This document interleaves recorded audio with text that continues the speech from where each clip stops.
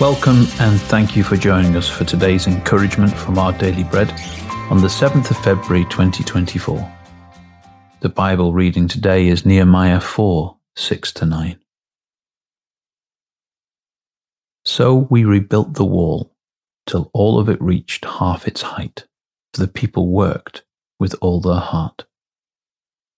But when Sanballat, Tobiah and the Arabs, the Ammonites and the people of Ashdod heard that the repairs to Jerusalem's walls had gone ahead and that the gaps were being closed, they were very angry.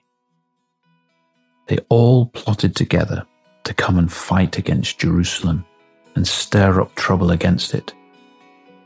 But we prayed to our God and posted a guard day and night to meet this threat.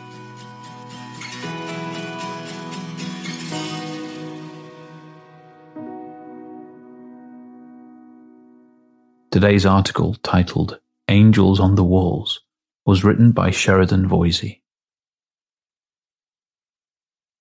When Wallace and Mary Brown moved to an impoverished part of Birmingham, England, to pastor a dying church, they didn't know that a gang had made the grounds of their church and home its headquarters. The Browns had bricks thrown through their windows, their fences set on fire, and their children threatened. The abuse continued for months. The police were unable to stop it. The book of Nehemiah recounts how the Israelites rebuilt Jerusalem's broken walls. When locals set out to stir up trouble, threatening them with violence, the Israelites prayed to God and posted a guard.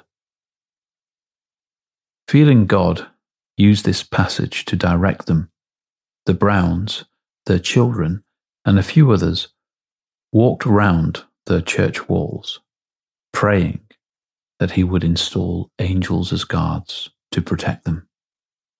The gang jeered, but the next day, only half of them showed up. The day after that, only 5 were there, and the day after, no one came.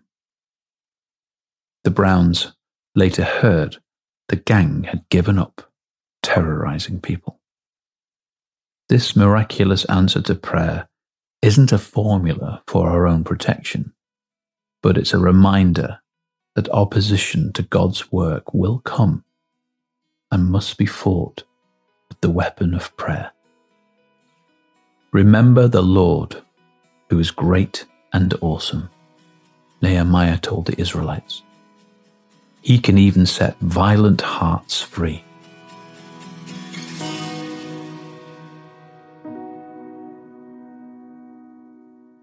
Let's pray. Awesome God, protect your people by your powerful angels and set the hearts of your enemies free.